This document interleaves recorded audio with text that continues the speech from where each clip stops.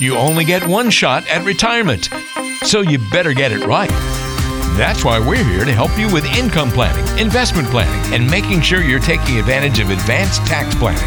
Eliminate the financial worries of tomorrow and retire with certainty today by listening to Phil Putney of AFS Wealth Management. This is the podcast for you if you need to eliminate lots of question marks that surround your current financial plan.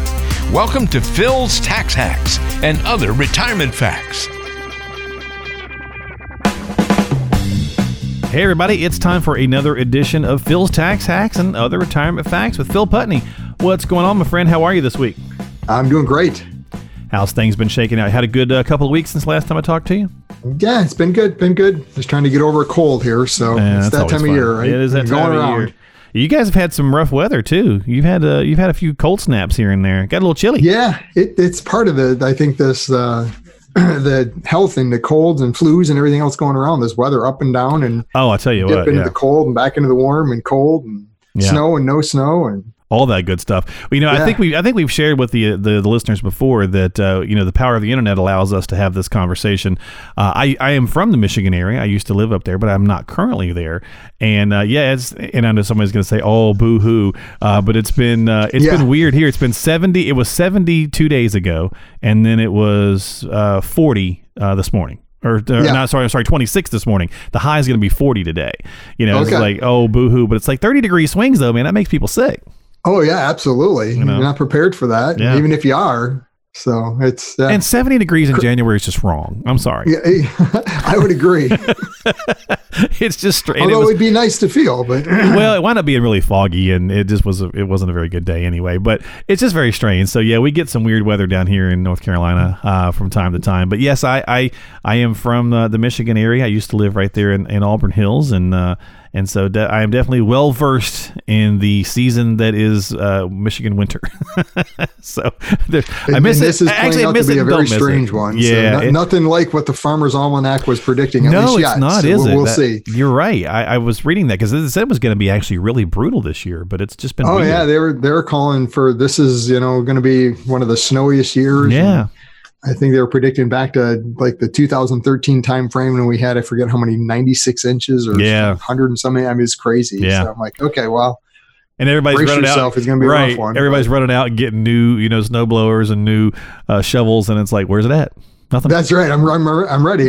What's going on? So. Exactly. Well, hey, if you listen to our past episode about biases, sensationalistic bias, hey, they get you to go out and buy those snowblowers. So, it's going to be terrible. The sky is going to fall. Go buy a new snowblower. So that's how our economy works. But yeah, anyway, let's get into our topic this week, Phil. We're going to skip the news and just jump right into it because we're going to talk about maybe, hopefully we can squeeze both of these in here, kind of two animals here that kind of get us into a little bit of a situation when it comes to retirement, and that's cash and debt. And we'll hit on both of these in a minute, but let's kick off with cash. A lot of times there are many people who feel like seeing a dollar amount, seeing a certain number in their account makes them smile, makes them feel good. And I get it. I understand that.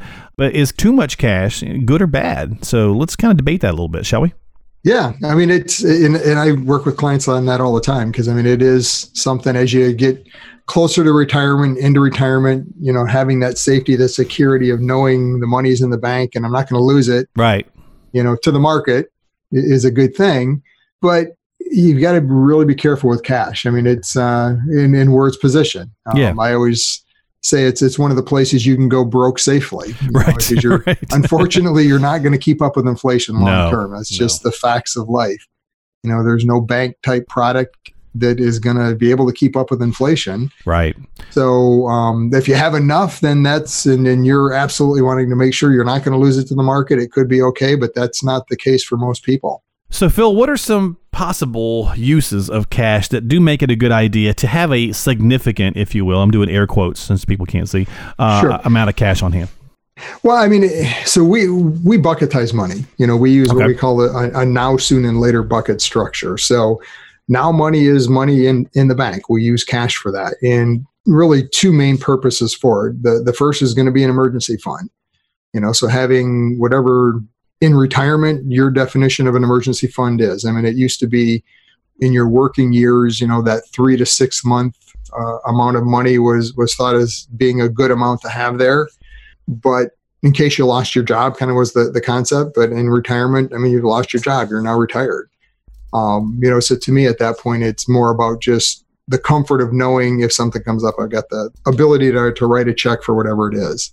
And that's really different for everyone, whatever you're comfortable with there. But again, just be cautious. But beyond that, it's if a significant amount of cash might make sense if you're going to make some large purchase in the next 12 months. It's not worth going into any kind of an investment vehicle where you're going to have potential volatility if you know you're going to be spending that money on whatever it is, an automobile, a large vacation, a second home, even if you're paying cash for it or whatever the case is. And you're going to be using that money in a very short period of time. Gotcha. Okay. Now, it's could be counterproductive to have too much cash, as we mentioned. So why might that be, other than the obvious of just losing money safely?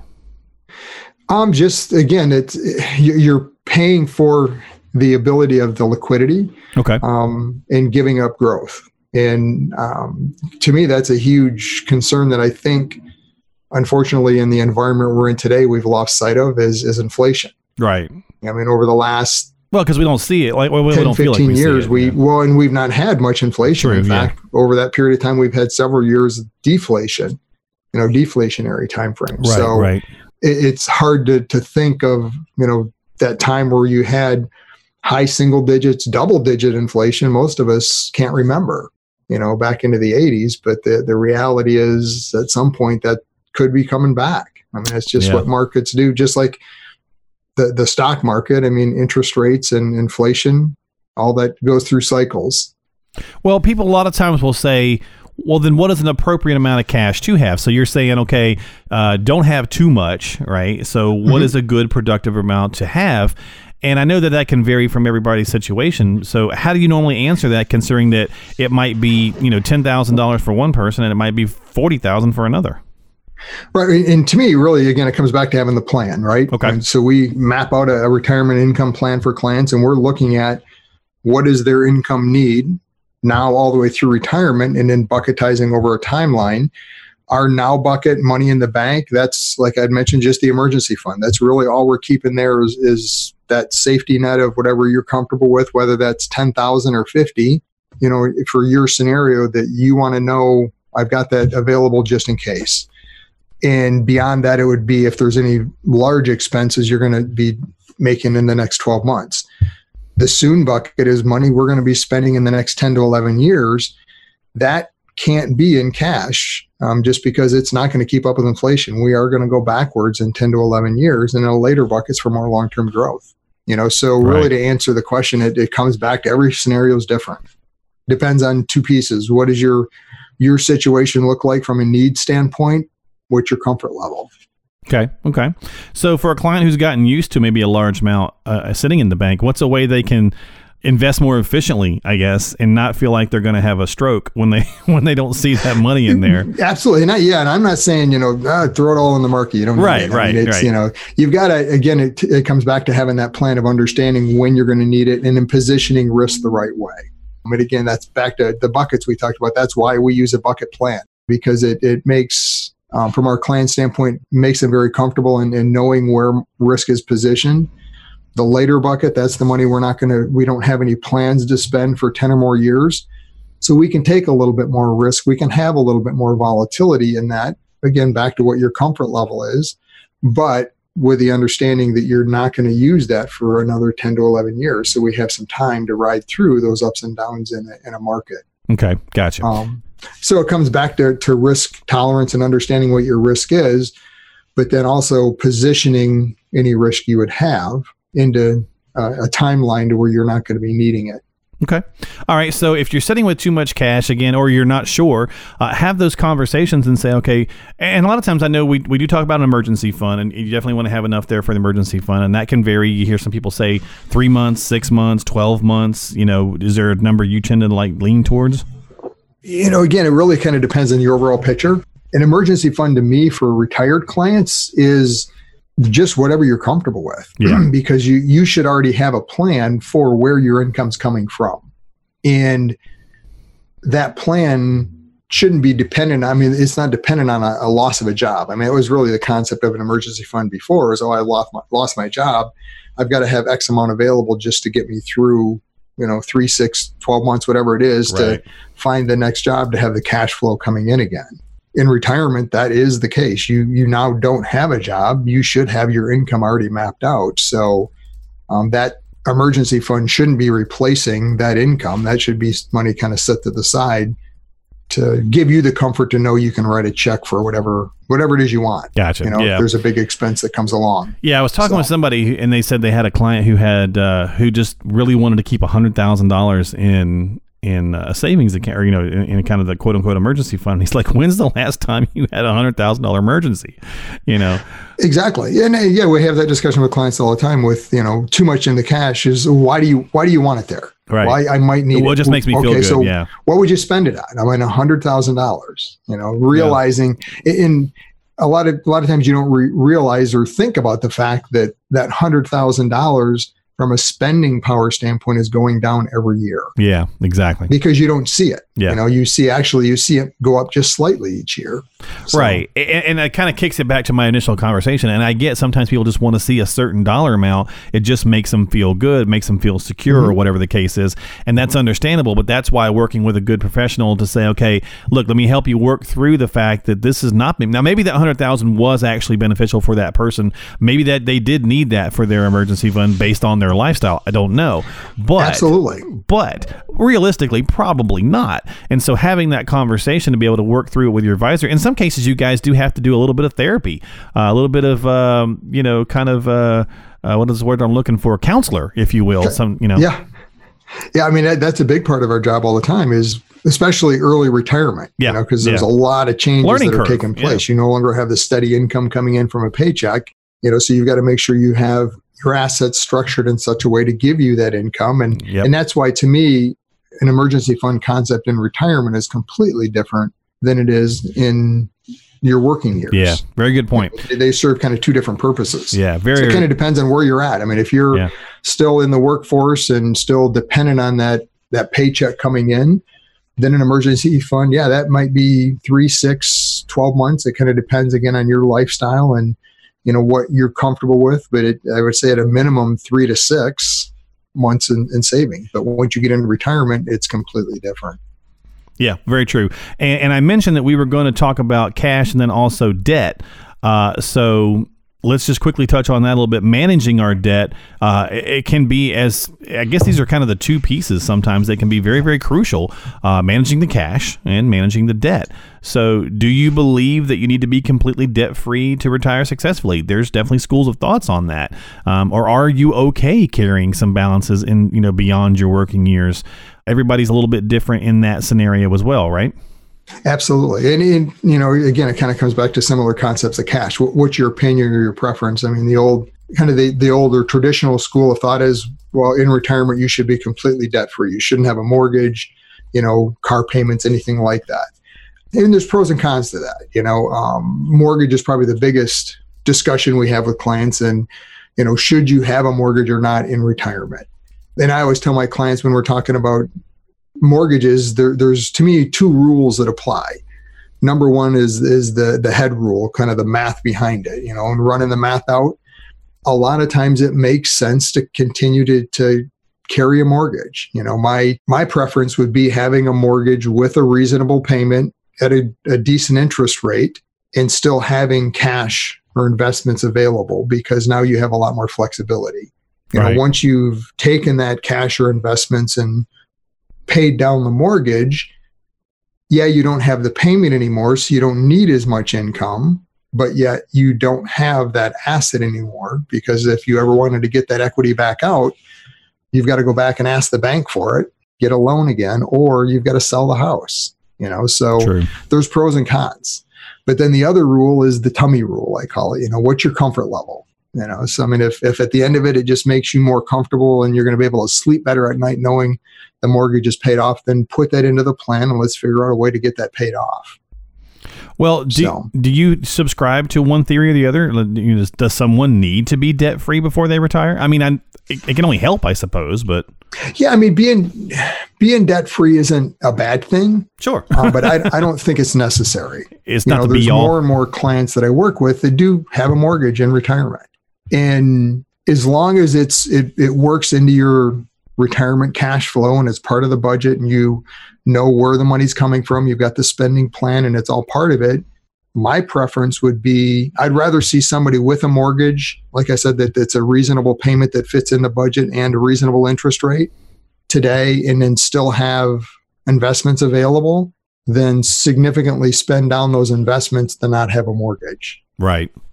Because a big part of it I see a lot is clients that have money in IRAs, let's say, and they're thinking, okay, I got to take, distributions and I want to just pay down the mortgage. And it's okay, stop and really think this through, because to get 50, 60, 100,000, whatever your mortgage is, out of that tax deferred vehicle, you've got the IRS standing in the way where you're going to have to pay them a very large sum of tax to do that. Does that really make sense? Probably not.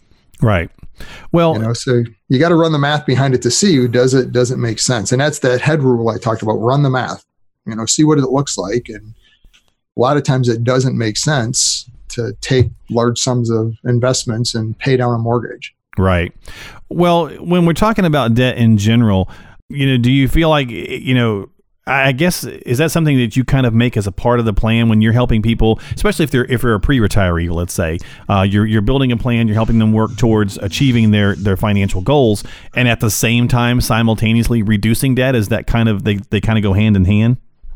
Yeah, I mean, especially if it's not mortgage. Mortgage to me is kind of a separate vehicle, okay, or separate debt that we deal with. The old good debt, bad debt type of concept. Right. A mortgage to me is good debt. It's not necessarily a bad thing to have. Again, as long as it's a reasonable interest rate, it fits in your budget and cash flow. If there's credit cards, student loans, things like that, yeah, let's set up a plan to get those paid down, because those have a significantly higher interest rate. It's not tied to an asset, so to speak, those we want to make sure you don't have when you get into retirement. Cars is another one that comes into play. And to me, that's more of a budget item again, because going into retirement, having no car payment is a great thing, but is your car going to last you 20 or 30 years? Probably not. Right. You're going to have a plan in retirement that how are you going to replace that car? So is that you're leasing a car each year, or are you buying a car and that's just part of your budget, or how does that fit in? So. Well, and I think a lot of people, I don't know the exact numbers, but I think I saw that the average retiree gets a car like first 5 years, I think. Within retirement, they get a new car or something like that. So if you're in retirement for 20 or 30 years, you may have that truck you love and you just drive it forever. But then again, Michigan winter sometimes says no. That's right. You may want to, but the reality is it probably isn't going to last that long. Yeah, so, exactly. And at the end of the day, it all comes down to having a plan. Map it out. There's no shortcut to running the math behind your retirement and having this mapped out now all the way through, so you can see how does that fit in, including like the mortgage and car payments, whatever it is. So there's no rule of thumb to follow. I don't follow the old rule of thumb of got to have the mortgage paid off and be debt free in a retirement. I don't think that necessarily applies. Every scenario is different. You've got to run your scenario specifically, see what the math looks like, and then also what are you comfortable with? What is your goal? If you want to have it paid off and it just makes you more comfortable, then do it. Let's structure it, make it happen. Right. Okay. Well, there you go. So that's our conversation about cash and debt. Obviously, two very important animals in the retirement game, and you want to make sure that you're managing both of those efficiently. And that's, one of the things that Phil does all the time. So if you've got questions or concerns, as we always say, always check with your financial professional before you take any action. If you're listening to our podcast, if you're not working with Phil, feel free to give him a call and have a conversation about it. He'll still give you a hand and have a chat with you. You can come in for a consultation and a conversation. 248-888-7530 is how you can call him. 248-888-7530. If you currently are a client, well, then you should be in pretty good shape, but maybe you might want to share this with someone who can benefit from having a conversation or listening to the podcast. We always appreciate you subscribing to that and letting folks know who might benefit as well. They can subscribe to it on Apple, Google, Spotify, various different outlets. You can find it by searching Phil's Tax Hacks at any of those sites, or you can simply go to afswealthmgt.com afswealthmgt.com. That's Phil's website, afswealthmgt.com. There's a podcast page. You can click on that and go that route as well. And also submit an email question if you'd like when you're at the website. And that's what we've got right this minute. As we wrap up this week, we got a question for you from Paul in Northville. And Paul says, Phil, I've got about $50,000 in cash value in an old life insurance policy. I don't really need the insurance anymore. So should I cash it out and invest the money someplace else? Great question, Paul. And I guess the first thing you've got to look at is, when you say you don't need it anymore, are you sure? I mean, have you run the math behind it to see what happens if you were to pass away? If you're married, does your surviving spouse have enough assets and income to maintain their lifestyle? Because there's certain things that'll happen. They're gonna lose the lowest Social Security benefit out of the two of you. They're going to go from being married filing joint to single from a tax standpoint. So just those two pieces. But if it truly is the case you don't need it, then yeah, it might make sense to cash it in. You've got to be careful and understand the tax side of that, though, because there could be actually gain inside that policy that it could cost you some tax to do that. So the other option is to look at potentially moving that cash value from an older policy into a newer type of policy that maybe has some chronic illness or long-term care type of benefits to serve another need. So there's a lot of options for older life insurance policies with cash value. I wouldn't leave them there for sure. Understand, do you need the insurance? And then if you do, maybe it makes sense to keep it. Maybe it makes sense to move it to something new. Maybe it does make sense to cash it in. But just make sure you run all the detail behind it and know the facts before you do it. Right. No, I think it's a good point. And Paul, as always, again, like I said a minute ago, make sure you always check with a qualified professional before you take any action. We're talking generalities. Phil doesn't know all about your situation, so just make sure you follow up with him one-on-one to dive further into that. 248-888-7530, your number to call. And Phil, thanks as always, my friend, for the show. I always appreciate doing these with you. I always learn something new, and hopefully our listening audience does as well. Great. Thanks, Mark. Appreciate it. Have a good week. Absolutely. Yes, sir. You too. And we'll do it all again here next time in a couple of weeks. We do these. Yeah, I think we do these about it. Well, no, we do these every week, don't we? Yeah, once a week. I almost forgot about that. Back in the new year's 2020. It's already weird. I don't even know what I'm doing yet. Everybody's always confused. Isn't it funny how we're always confused? It seems like we do this the first month or so just to get your bearing again in the year. Isn't that weird? And because we do it every year, you'd think that we would be used to it. But yeah, I know. I think something to do with, having time off and then getting back in. And yeah. No, you're probably right. That's probably what it is. Too much time and too many holiday cookies and so on and so forth. That's right. Yeah. It's all the sugar and the sweets, I'm sure, plays into it. There you go. Absolutely. Well, folks, have a great week, and we'll see you next week here on Phil's Tax Hacks and Other Retirement Facts with Phil Putney. Talk to you next time, folks. Bye-bye.